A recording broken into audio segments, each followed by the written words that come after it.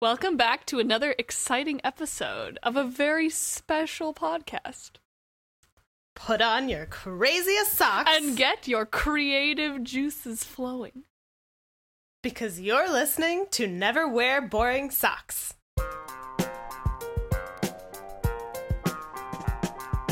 Never wear boring socks.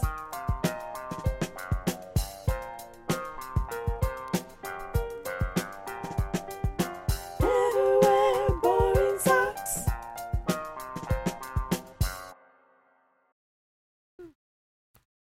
I'm Anna Barnard. And I'm Maria Ramsey. Welcome back to another episode of Never Wear Boring Socks. Season 2! It's so exciting. We're back. Yeah, we were kind of gone for a little while. But it was a little longer than we intended. Yes, but we have okay. reasons because we're new and improved now. We haven't just been laying around. We've been working on new ideas. Working hard behind the scenes. So we're back. For those of you joining us for the first time, we are a podcasting cousin duo. We really like to talk about creativity, wellness, and everything in between.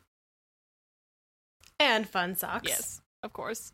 And our philosophy stems from our podcast title, Never Wear Boring Socks. So we think our title represents what it means to live life intentionally and creatively.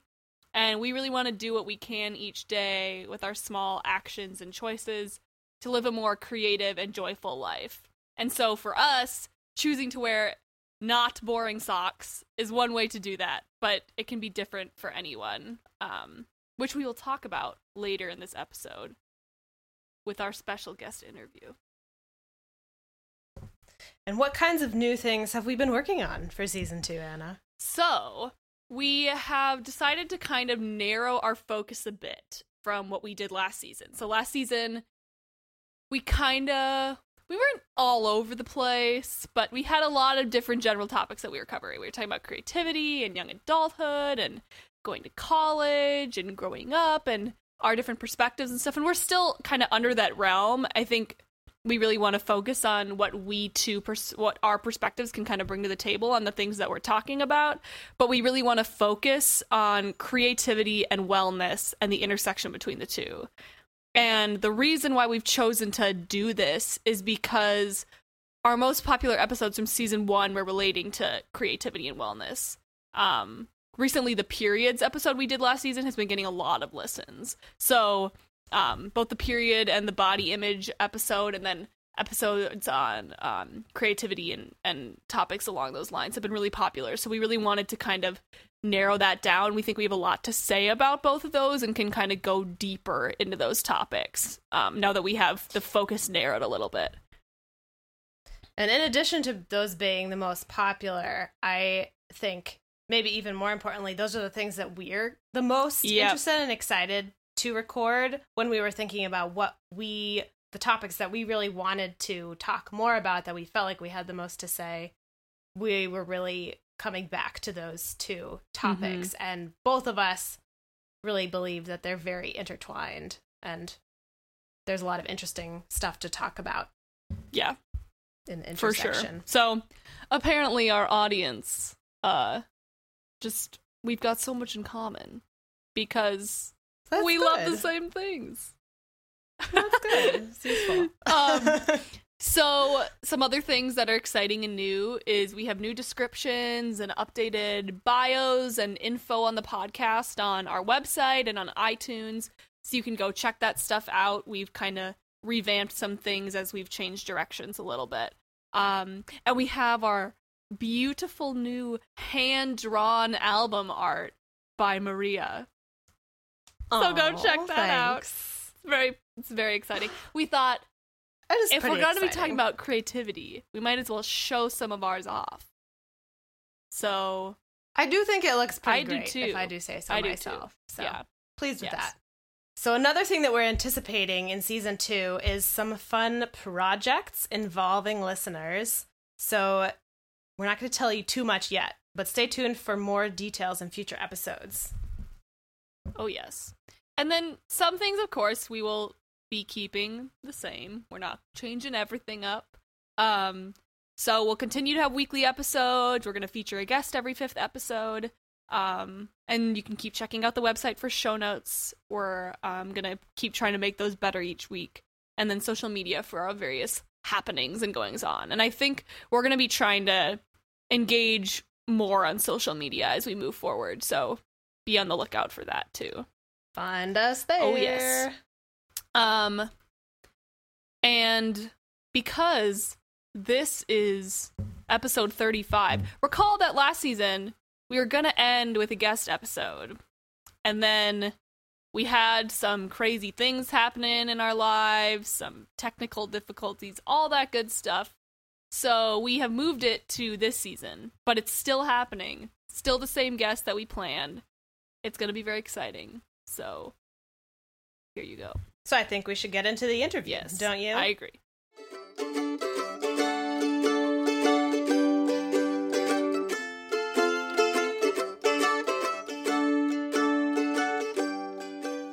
So this week on the podcast, we are welcoming a very, very special guest. Her name is Nancy Van Sloan.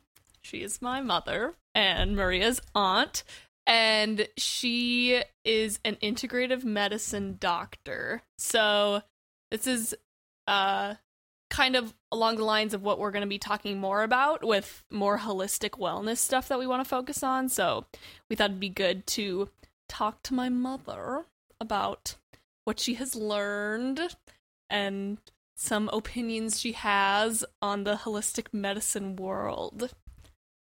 So thank you for joining us, Mother. Thank you for having me. Mm-hmm.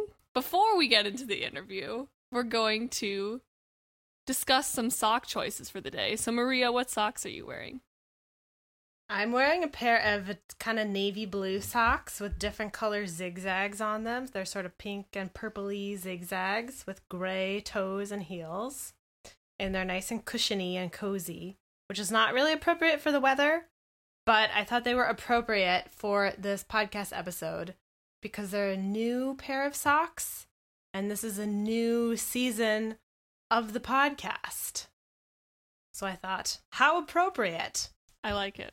I like it. What about you, Anna? What socks are you wearing? I'm also wearing a new pair of socks. Ooh. So, kind of following in that vein. I got them from your parents for my birthday, Maria. They are... Oh, cool. They are pink and they have lime green heels. They're also kind of zigzaggy. They've got some polka dots. They remind me of watermelons, which is appropriate for summertime. And they're made of organic cotton, I think, which is also exciting. So, very nice. Yes. Mom, what socks are you wearing today? I am wearing a pair of socks that has a picture of a giraffe head on the top of the foot, and the rest of the sock has a print, spotted print like a giraffe, as well as some flowers. And the reason I picked this pair of socks is because Anna told me I had to have a pair of socks. It could not be boring. No. And I do not have very many socks that aren't boring. So this was a pretty flashy pair that I could bring. Okay. How did you get those socks? A friend mailed me these socks after we were at the Denver Zoo together, where we had a behind-the-scenes event where we fed the giraffes together from a high platform. Okay, so there's a story behind it. There is a story behind it. Okay, that's exciting. Yeah. Yes. Exciting pattern, exciting story. Mm-hmm. Very nice. They have very long tongues. The giraffes do. Yes. Okay. Okay. I like it.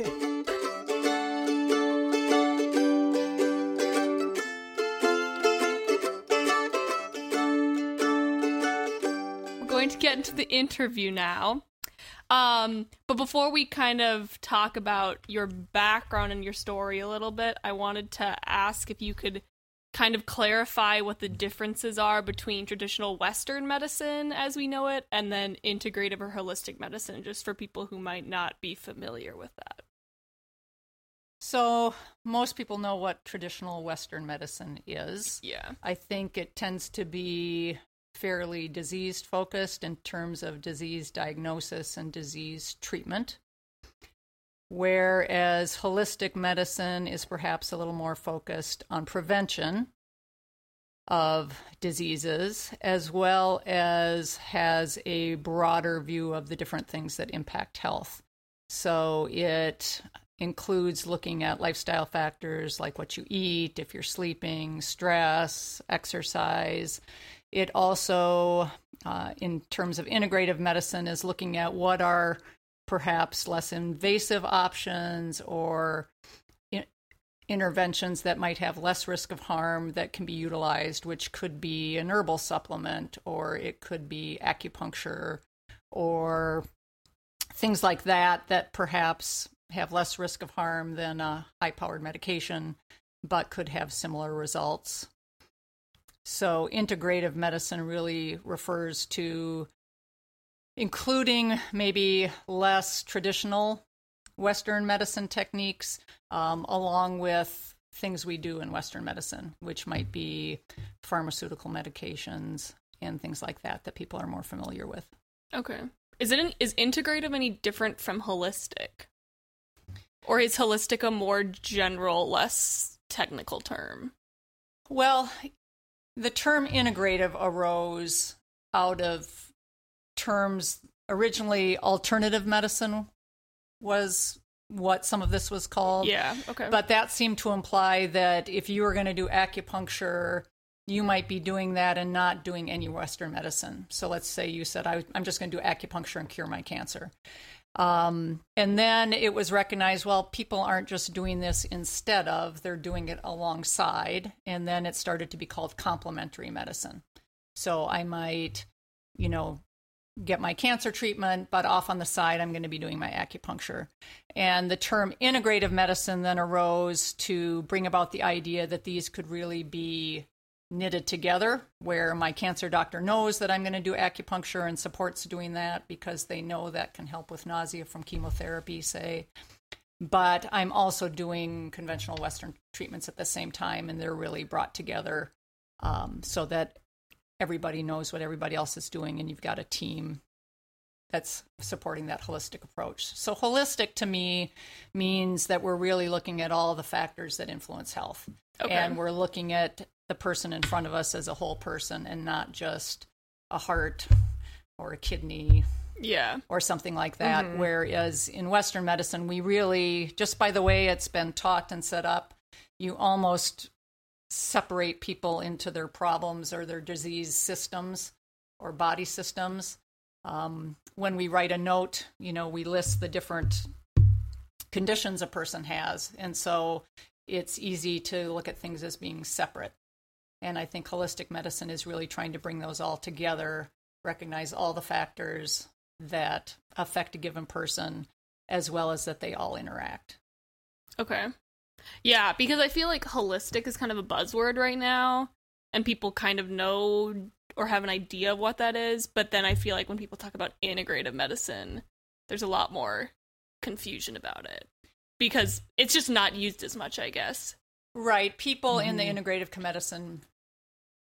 medicine community know what it is, but I don't know that the population at large knows what it is. Yeah.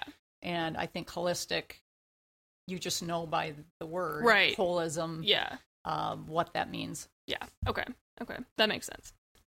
So you started off doing purely Western medicine, internal medicine specifically. So could you tell us how you came to be interested in integrative medicine and what your path kind of was to getting to learning about that more, and then what kind of inspired you to do that? So I did regular internal medicine in the clinic for many, many years. And can you explain what internal is really quick? General medicine for adults. Okay. Yeah. So I don't see children. I don't take care of pregnant women. I don't do surgery, but it could be high blood pressure or heartburn or knee pain. Yeah. Or colds, all of that stuff. Okay. And over the years, I got frustrated that it seemed like all I was doing was prescribing medication. People would come in, I would diagnose their GE reflux or heartburn, and I would hand them a pill. And it just seemed like that's all I was doing, and it wasn't very rewarding. And over the course of the time I practiced is really when the obesity epidemic occurred, when chronic disease really increased. And so I'm seeing all these things happening, and it's pretty discouraging to see that happening to society, and yet the response is to just hand out prescriptions. And I found that what I really was excited about in my work was when I was able to teach somebody something so that they could do something on their own and not need to take another prescription. So if that was a patient with diabetes, talking to them about what they could do with diet and activity and things like that. And that is when I got excited about medicine. And so I was lucky enough that where I was working, they had a physician who did physician coaching. And so I started seeing him, which was talking about, what is unsatisfying in your career and what are you excited about, and then trying to figure out what you might do differently. And I'm not sure I even knew integrative medicine was a thing prior to talking to him. Okay. And so with talking to him, I was learning more about it. I went to a conference in integrative medicine that Mayo Clinic had, I don't know how many years ago now. And it was through the conversations with the physician coach that I sort of landed on integrative medicine. And then I knew that I'm not a good self-learner, that if I was just going to try to learn things on my own, it wasn't going to happen. And so I ended up doing an online fellowship through the Arizona Center for Integrative Medicine. And that's a 2-year online program. And that's how I got my integrative medicine training. And at the same time, I got something called a Bush Fellowship. There is a foundation locally in the Twin Cities called the Bush Foundation, and they, at that time, and they still do, give fellowships for people who are wanting to pursue something differently and want some support around that. So that was a leadership fellowship. So in addition to getting some financial support to do that online fellowship in integrative medicine, I also did leadership training through the Bush Fellowship also. Got it. Very cool. Nice. And then I stayed where I was working for a year or two and tried to, within that organization, get some things with integrative medicine going. And it was just kind of difficult to make changes in my own practice. And I found out that a clinic in the Twin Cities called the Penny George Institute for Health and Healing had job openings, and I applied to that and have been working there now for the last 4 years, which is an integrative medicine clinic. So I'm only doing integrative medicine consultations and not doing primary care anymore. So what does that exactly look like for you, your current job? So people will come see me who want to have a more holistic approach to health. And often that's what they say when I say, well, what do you hope to get out of this visit? And they'll say, I just want a more holistic approach. So they want sort of an integrative medicine lens on whatever they're coming in the door with. Chronic pain is very common. Anxiety is pretty common. Sleep issues are pretty common. Gastrointestinal issues, whether it's bowel issues or bloating or nausea and things like that, are pretty common. But it can be a pretty wide range of things. And so I am not people's primary care doctor, but they're usually looking at wanting other options for those conditions. Some people will say, I really want to get off these medications. I don't want to add more medications. What else can I do? Okay, cool. Well, I find that really interesting because, well, one thing that Maria and I have kind of agreed on and want to focus more on the podcast is the idea that wellness and health isn't just like one size fits all. And I think Western medicine has kind of led us to believe that, like, if you have this problem, then you take this drug, and therefore this will happen. And one thing that I find really interesting about what you do now is you don't just sit down in a room with them and ask your patients, like, what their symptoms are, but you ask, like, what they do each day and, like, what their background is like. And, like, how does that influence how you're treating them? So the initial visit, they get a long form to fill out. Mm-hmm. And it's pretty long and onerous for them to fill out, but it gives me lots of information. So we ask, what was life like growing up? Yeah. Okay. We ask about who they live with now, where they live. We ask about work. We ask about any particular stressful or traumatic experiences they've had in their lives. We ask about current stresses. And then we ask about a bunch of lifestyle factors: sleep, eating, activity, alcohol, cigarettes, because all those things impact health so much. And investing that time in the first visit is really helpful, because often you can put together some pieces in terms of why things are happening, as well as understand them better as a person.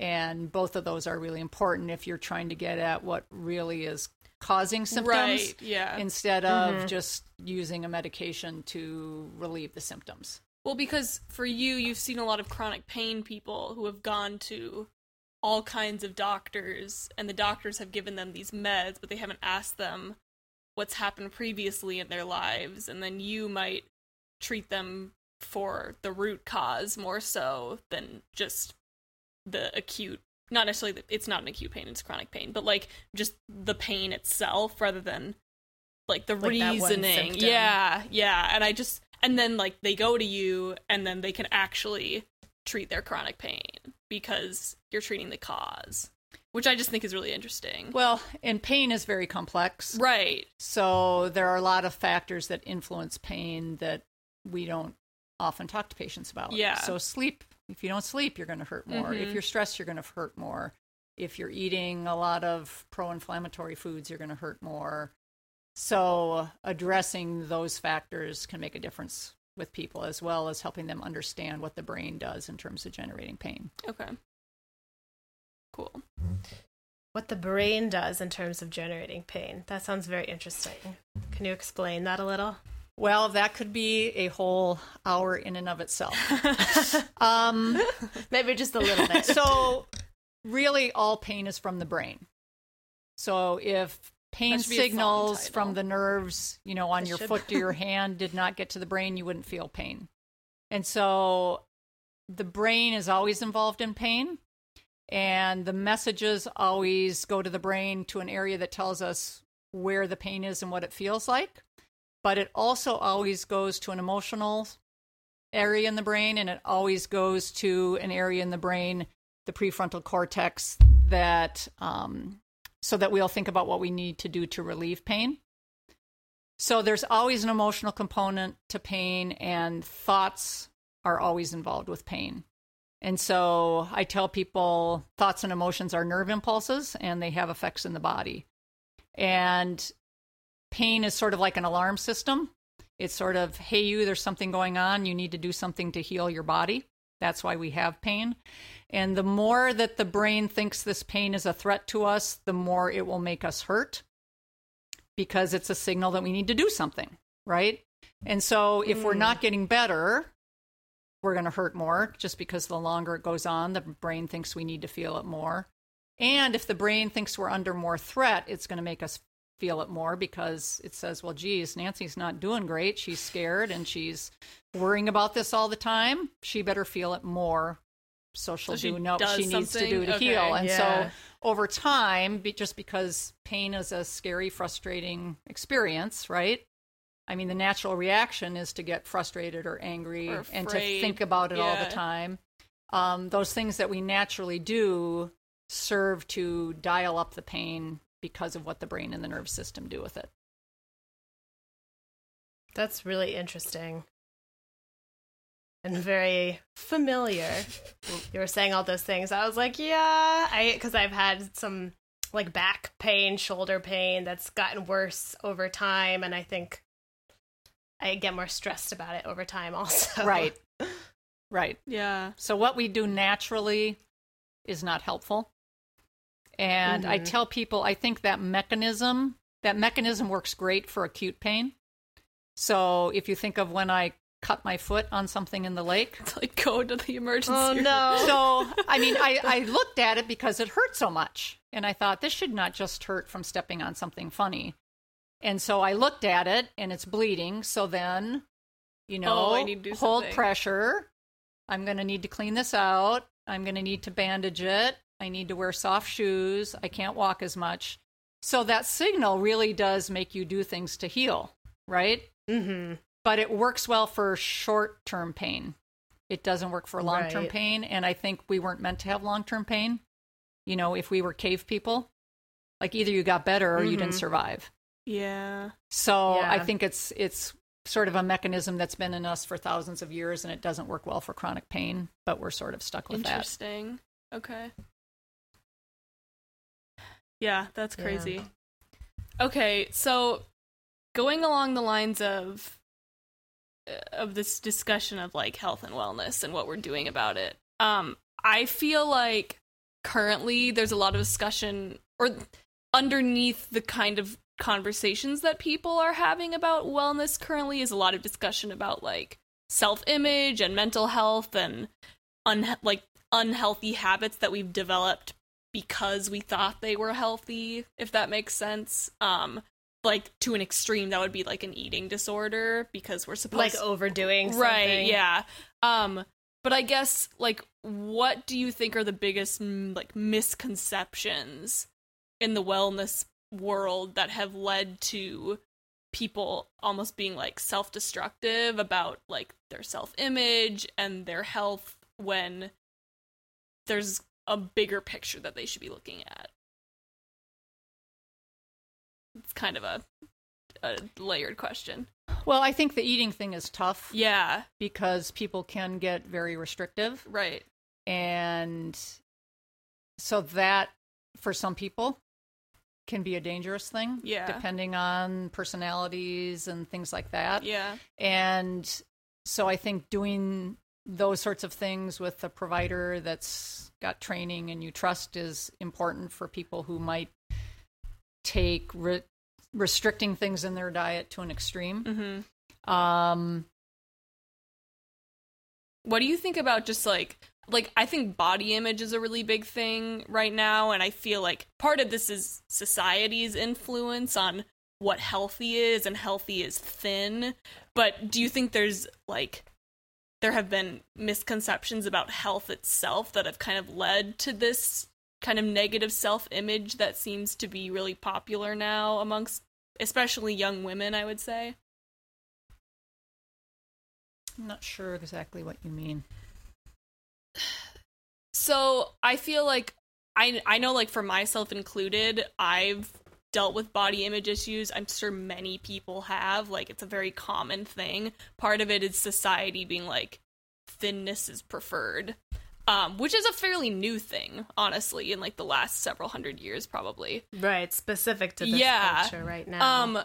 But another reason I think why I've thought about my body image and stuff is like if I'm thinner, like then I'm healthier, or like things like that, like, oh, I need to look this way so that I'm healthy, rather than just trying to please others with how I look. Like, do you think because I don't know if health is all about, you know what I mean? I mean, the whole holistic thing is not just about your weight. It's not just about what you look like. So I guess, what do you think has kind of like contributed to that? Well, I mean, our society is very weight focused. Right. Is medicine very weight focused? It is in some ways. Okay. In that, you know, now in most big medical organizations, if somebody's BMI is above a certain range, you have to tell them your BMI is high and you need to do these things. Yeah. I think sort of something that's been perpetuated is it's all a calories in, calories out equation, and I think that's probably not accurate. Mm-hmm. And in reality, I think there's some science that says it might be healthier to be a little bit overweight. Yeah.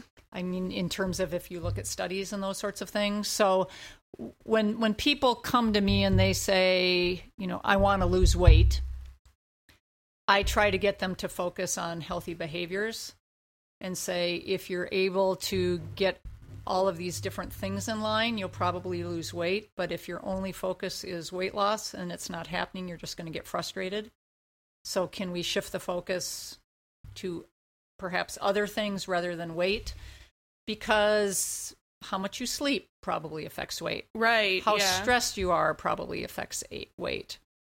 There's some debate about whether the types of food you eat impacts weight. I think it probably is true that certain types of diet are perhaps more weight promoting than others. I don't know that we have hard science on that. So, your intestinal microbiome, the gut bacteria, influence weight. So there's all these other factors that we tend not to talk about. Yeah. And you can eat a very terrible diet and be a normal weight, and you can eat a really good diet and be overweight. Right. That's what I feel like is the big problem. I think the latter is preferred. Okay. So in terms of health, somebody who is overweight and eats a great diet and is fit is in much better shape health-wise than somebody who's lean and eats Cheetos and burgers and fries and drinks Mountain Dew all day. Right. Yeah. Well, yeah, and that's the whole... I just feel like the whole idea of, like, health is one thing has been just, like, so problematic over the past few decades because it's just, like, it's different for everyone. And obviously, like, certain foods are better for you than other foods, and you need to look at that. But I feel like people aren't necessarily taking care of their bodies. They're trying to take care of what other people think they should do with their bodies. So what I've learned just in the last few years is it all needs to be very individualized. Right. And the diet that works for your friend might not be the diet that works for you. Exactly. And so this idea that we should all be doing paleo, or we should all be vegans, or we should all be gluten-free, or we should all be flexitarians, or whatever diet thing you want to throw out there. I think what people are not doing is sort of paying attention to, well, how do I feel after I eat that? Yeah. Or, if I eat this way, what is my energy like? And what does my gut feel like, etc. So I think perhaps there isn't enough just self-awareness and trusting your intuition a little bit in terms of paying attention to what makes you feel the best. Yeah. Well, going off that, like, something I've read about recently, which I find really interesting, and we've talked about this very briefly, is the idea of intuitive eating, which I've heard about. And that, could you just, like, talk about that and what you know about it? Because I think that sounds really fascinating. I do not know a lot about it. Okay. I know that our dietitian will talk to people about intuitive eating. Okay. Which is, I think, just listening to your own body, experience and listening to what you learn in terms of how you feel from eating different things. Yeah. Yeah. No, I think that's really interesting. I think one of the reasons it's hard to listen to our intuition in terms of what to eat is because there's so much information around us all the time, because like we hear so much about what other people are eating and what other people are doing for our health, which was not always the case. And like we don't really need to know what everybody else is doing. We need to know what makes us feel the best. Right. I think people need a baseline amount of nutrition information in terms of what we know is health promoting and what foods should be occasional foods because they're not so great for us. So I think having some baseline knowledge, which I think we're sort of doing better now than we were maybe 30 years ago in terms of what the medical profession knows and is telling people. So I think people need to just know the basics. But from there, you can do a lot of different things in terms of, do you eat meat? Do you not eat meat? Do you eat fish? Do you not eat fish? Yeah. Etc. Well, and like you were saying earlier, working with a practitioner, too, who can make recommendations for you specifically and tell you the information that you need to know is probably more helpful than like reading all of the nutrition books everywhere and trying to implement what other people are always doing. Right. Getting all this information, It's pretty confusing for people. Yeah. And I realize that. I think there's just a lot of information out there. I had a gentleman who was eating a gluten-free diet, and I said, why are you eating a gluten-free diet? And he said, well, it's healthy. Well, you can eat a pretty unhealthy gluten-free diet if you buy a bunch of processed gluten-free snacks, right? Yeah. So, that probably is not 100% accurate information, that's just the healthiest way to eat. Mm-hmm. Right. So. Well, and even, okay, so there's, that's really interesting, all the information about eating and weight and things like that. But another thing that I find really fascinating is I just feel like our idea of health and what our kind of trajectory has been really based on like diet and outward things like that, which is valid because that's like what we're intaking every day and what we're doing with our bodies. But I was watching this TED Talk recently that like showed up on my Facebook page, and it was a woman who had done studies about like longevity in elderly people, and it looked at the different like 10 different variables in their life as to like what impacted their longevity. And I think like diet and exercise were maybe like 3 and 4 on the list, or like 4 and 5, but the number one thing that predicted longevity was like social engagement. Yep. And like how strong your relationships were. And I thought that was so interesting, and like no one talks about that when you're talking about health. And I just feel like it's very much like, what should I be doing with my body, and what does my body need? And that like doesn't have anything to do with your body. That's just like what kind of enriched interactions you're having each day, but that like makes a huge impact on your health. So there are studies with seniors and social connection that clearly shows that people live better and longer the more social connections they have, whether it's spouse and family or church or clubs, that makes a big difference. Okay.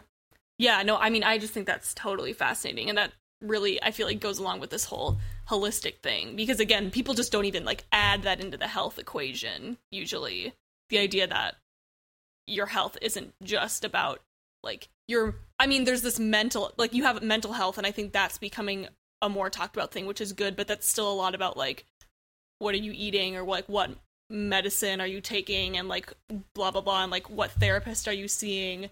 But just like the social interaction for like overall health, I just find really interesting. The other thing is having a sense of purpose. Yeah, okay. So spirituality is a tough word to define. Yeah. If I ask people about it, they usually think I'm asking about religion, which different. Could be. Right. It could be your, yeah. What gives you a sense of purpose, and it could be what gives your life meaning. But I think of it more of what gives you a sense of purpose. What are you proud of in your life? And having those things are important also in impact health. Okay. Yeah. Mm-hmm. So, and again, which is not stuff that, what were you saying? Well, when we see patients and we're trying to look at them holistically, those are things that I'll pick up on that are important for some people. Just like attitude and or things they're doing. I just retired. I don't feel like I'm doing anything that's worthwhile. Sure, okay. And so if you don't address that piece, so say you talk about diet and you talk about exercise and you tell them to quit smoking, but meanwhile, they feel like they've lost all purpose in their life. If you don't address that, how healthy are they going to be, and how well are they going to feel? Okay, yeah. So, again, individualizing things is that's important. Fascinating. I just think that's so, especially, it's just like it hard really for my brain to even wrap my head around that, because I just feel like since I was a little kid, it's like diet and exercise, like this is what determines your health, like don't get sick. And I don't know, I mean, I'm just trying to like reorient my brain so I can be like, today I didn't eat exactly how I wanted to, but like that's okay, because that's not all that health is about. I just think that's fascinating. I don't know. Well, most doctors don't ask you about that stuff, which I think is why we don't really associate it with our health and well-being. Right. Like, I've never had a conversation about either of those with my PCP. Right. So. Well, and I think the tough thing with medical care these days is to realize a lot of it is disease care, right? It's not so much about health. And so I think for your generation, realizing and trying to understand all the different factors that are important and what you do outside of going to the doctor is probably the most important thing in terms of feeling good and being well. I think with some of these things, it's just how do we get the information out there? Yeah. So that people recognize, you talk about going, like you're going to go out with friends tonight and you're probably going to eat terrible food because it's a corn party, right? So how healthy is that going to be? But you're with your friends, right? And it's a social time and you're going to have fun and you're going to laugh. And that probably trumps eating corn dogs and whatever corn related. Yeah, don't options. ask. My friends are hosting a corn party tonight. It's entirely corn themed. Wow. Yeah. So, well, that's happening. Have fun. Thank you. It sounds exciting. Yeah. I will be working on my social health. That's tonight. right. Yeah. That's right. Exactly. Yeah. It's a good way to think about it. Okay, I just have a couple other questions for you about health things before we kind of wrap up. So obviously we're kind of reorienting our focus, or kind of, I guess, streamlining our focus for our podcast to creativity and wellness.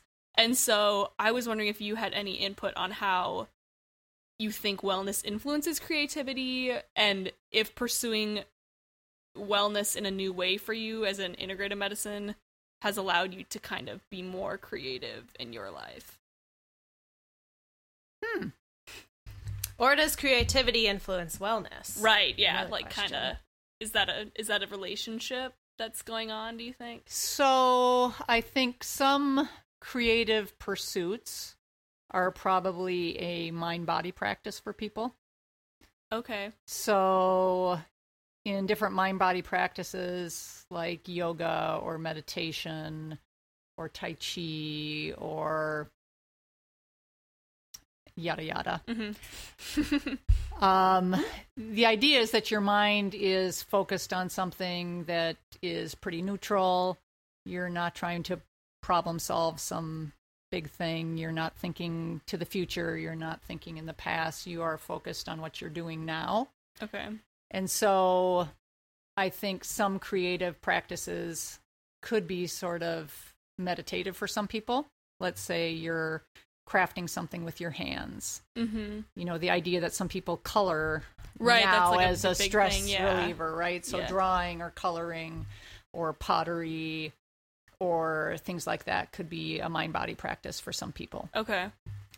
I found a quote about creativity that I was going to read to you guys. She has a quote. Ooh, fabulous. So the guy who taught us spirituality at the Arizona program I did sends out a reflection every week, which is usually a quote from somebody. And this week's was on creativity. And he says, whenever you are investing your own unique ideas, you are being creative. When you develop a new recipe or dance in your own distinctive style, you are being creative, as you are when you stimulate original thinking in your children or make your friends laugh with your singular brand of humor. Living your life creatively means bringing your unique perspective and creative talents to all the dimensions of your life. Creativity is not an add-on, something extra that you have to find time for in your busy life. Instead, creativity is a better, richer, more productive approach to doing what you are already doing. It's braided seamlessly into your life, not a bow that's added on for decoration. Oh, I like that. I like that too. So, because we've talked about this idea that, like, creativity isn't like, this is a creative person and this is a non-creative person. Like, I do creative things and my sister Martha does, like, techie things, and so I'm creative and she's not. It's like, creativity is like a lifestyle and like a mindset that you can develop, which I think is a much more productive point of view. And I think it allows us, for people who don't consider themselves to kind of pursue like creative professions, but still consider them like creative people. I think sometimes we get boxed in too much by like what we do, but if instead we view creativity as just like something we can employ when we need it and something we can like practice, then I think it kind of opens us up to a lot more options. Well, and I like the idea that it's bringing what's unique about you to what you're doing. And if you get back to your talk about body image and you need to be a certain way and you need to be doing this and feeling bad that you didn't do it this way, etc. I think if you apply that and say, well, I'm going to bring the best of me and I'm going to be me and do this thing, that, that's being creative, because there's only one you who's going to approach it in that way. Interesting. And, perhaps if we're thinking about creativity in that way, you're also more accepting about yourself and your unique gifts that you bring to whatever that is that you're doing. Interesting. Nice. I like that. I like it. Okay. I do too. I have one more question for you. You were talking about it briefly in that question. Okay. What are some of your favorite, holistic practices that you do or that you would recommend to other people? You were kind of talking about mind-body stuff. I often talk to patients that I think everybody should have some sort of mind-body practice. Yeah. Because I think in the world that we live in today, we're most of the time not present with what we're doing now. Mm-hmm. And we're often in our heads thinking about what we need to do next and planning in our heads. And the amount of time that we're really here and not making our minds be busy is a tiny fraction of any day. Yeah. So mind-body practices can just be simple breathing exercises, or it can be movement related with yoga or tai chi, or it could be guided meditations. Which we've talked about. Or it could be, prayer, or it could be repeating a mantra, or it could be walking in nature and deciding you're just going to pay attention to all your senses and notice what you're seeing, hearing, smelling as you walk. Yeah. So I think I try to often get across to people that having that time where your mind isn't busy and problem solving really feels good and is sustaining and is important in terms of 21st century lifestyle. Mm-hmm. And in terms of what people do, I've learned that everybody likes to do different things. And so it really depends what a given person likes and will do. What do you like to do? I like Tai Chi. I like an app called Headspace, which is a mindfulness app. Our listeners are going to think that we are sponsored by Headspace, but we're not. We just really like it. Yeah. It's name drop Headspace a lot. Easy and accessible for me. Yeah. I have some patients who don't like apps. Okay. And don't want to use an app. And so everybody's different. Yeah. Some people would rather read about it and then figure things out on their own. Interesting. Okay. Some people like YouTube videos. Mm-hmm. So it depends what people like in that realm. Mm-hmm. Cool. Well, and I like how flexible and accessible your definition of a mind-body practice is, too. Because like you said, it could just be walking in nature. It's like that's something that most people can do easily. You don't need any special equipment. You don't need to pay for anything. It's easy, or just sitting and breathing. So that's something we can all do too. There's a book called Peace is Every Breath, and it's by Thich Nhat Hanh, who I believe is a Vietnamese Buddhist monk. And that book, he just talks about how to bring mindfulness into your everyday life. So I think one chapter is just washing your hands in the bathroom, and think of how often you're really pay attention to the feel of the soap and the water on your hands and the smell of the soap. Well, the roughness of the towel, the sound of the water. I mean, we're rarely doing that. Right. Yeah. We're usually thinking about the next thing. Well, and Headspace, one thing that they, some of the meditations that I've done have told me to do is try to realize when you're moving your posture. So if you stand up or sit down or lay down, and I hardly ever remember it. And when he tells me to do that, the guy who narrates them, he's like, even if you just remember 3 times today, that's really great. And I'm like, oh, I can do that, that's fine. And I don't even do it. I don't do it the whole day, and then I lay down in bed and I'm like, oh, I forgot to do that again. Or I do my meditation the next day and he's like, I hope you've been thinking about this. And I'm like, oh no. And we just don't think about it. As you're changing position, you're focusing on body movement, feet on the floor and things like that. Yeah. But no, I've listened to that same one, and it's hard to tune in. I'm like, oh my gosh, this is what it's come to. Yeah. It's hard to remember that kind of stuff. Yeah. For sure. So do you have any recommendations for anything you've been enjoying lately? It can be something wellness related or anything. Not. Could be a book, movie, food, anything. Well, I'm going to tell you about a book I've been reading, although I don't know how this will come off. But it's the new book by Michael Pollan, Pollan, who wrote In Defense of Food, Omnivore's Dilemma. He's written several food-related books.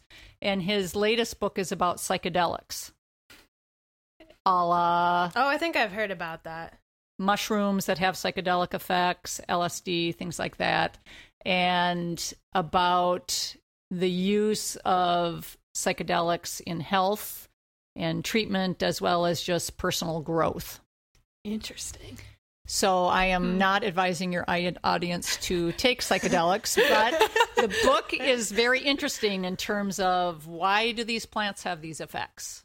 What might that role be in nature, and how have they been used in traditional societies, and what is previous research and current research telling us about them?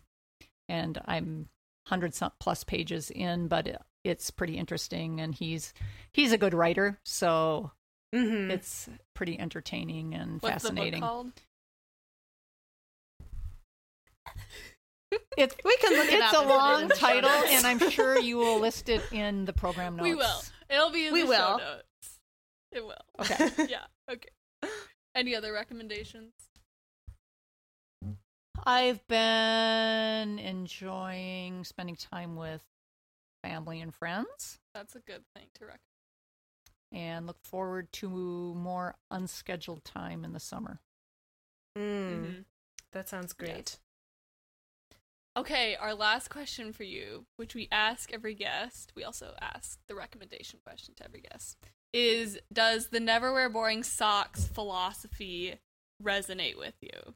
So what we define as our philosophy is this idea that it kind of goes along with the quote that you read. It's this idea that we can apply creativity in our life in just like the small decisions and actions we take. And so like choosing to wear fun socks and not boring socks is like a way for us to do that, I guess. So does that idea, it doesn't have to be socks. It's just an example that we use and something we like to use. But I guess do you kind of agree or resonate with that idea? I would say I do. And if I had more exciting socks, I would wear them. Maybe you should go get some. And maybe you should give her some. I do say that the few more exciting socks I have, when I get to wear them, I do get kind of excited about taking them out of the sock drawer and wearing them. Yeah. And I think those little things in your day can make a difference, whether it's the scent of the hand lotion that you really like, or the socks, or the favorite pair of earrings, or something like that. And in terms of creativity, I don't think of myself as a creative person, in terms of what you were saying before. But I've come to realize, as I learn more about it, that there are different ways of being creative than what we traditionally would attach that term to. Yeah. Very nice. Anything else you want to say before we wrap up? Oh, yeah. Any other anything you'd like to add? Tidbits you'd like to share? I can't talk today. Tidbits? Well, for your generation, I would say that you are probably more on the path of recognizing the different factors that influence health than my generation was. Okay. And so I think that is good. I think it's going to take time for the healthcare system to change. Yeah. And so I think the more you can self-educate about ways to keep yourself healthy and develop your own tools and skills and things that support health or address little things as they come up, probably the healthier you will be. Yeah. When the medical climate is more sort of, like you said, one solution for every person. I think if you can sort of figure out things that work for you and be aware of what broader options are for treating different things, that will serve you well. Okay. Well, yeah, and I feel like with what all we've talked about, like the term wellness, like the word well is in the term, and it's not, I mean, if you feel good, like that's what it's about, you know, it's like feeling good. And so if you feel good, if someone's telling you that no, you shouldn't do this, but like it feels good, do what works for you. Within the bounds of the law. Don't go take psychedelics. Thank you for joining us today, Mom. Thank you so much. This is a good intro into our more wellness-centered... Our new second season. Exactly. Yes. All right. Thank you for having me. Mm-hmm.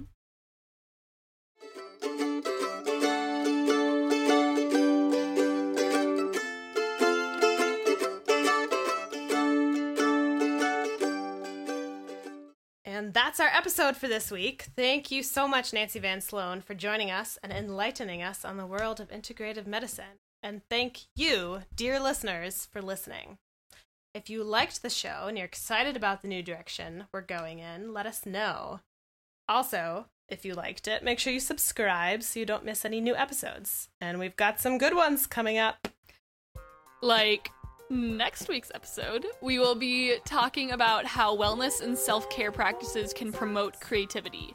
And if there's anything specific that you want us to address in that episode, please let us know on social media or send us an email, and we will do our best to get it in there. We're at Never Wear Boring Socks on Instagram and Facebook, and at No Boring Socks on Twitter. And our email is neverwearboringsocks@gmail.com. And you can also check out our website and find show notes at mariacatherine.com/podcast/035. And Catherine is spelled Katharine. You can also, if you're feeling so inclined, take about 2 minutes and leave us a review on iTunes, which is super helpful.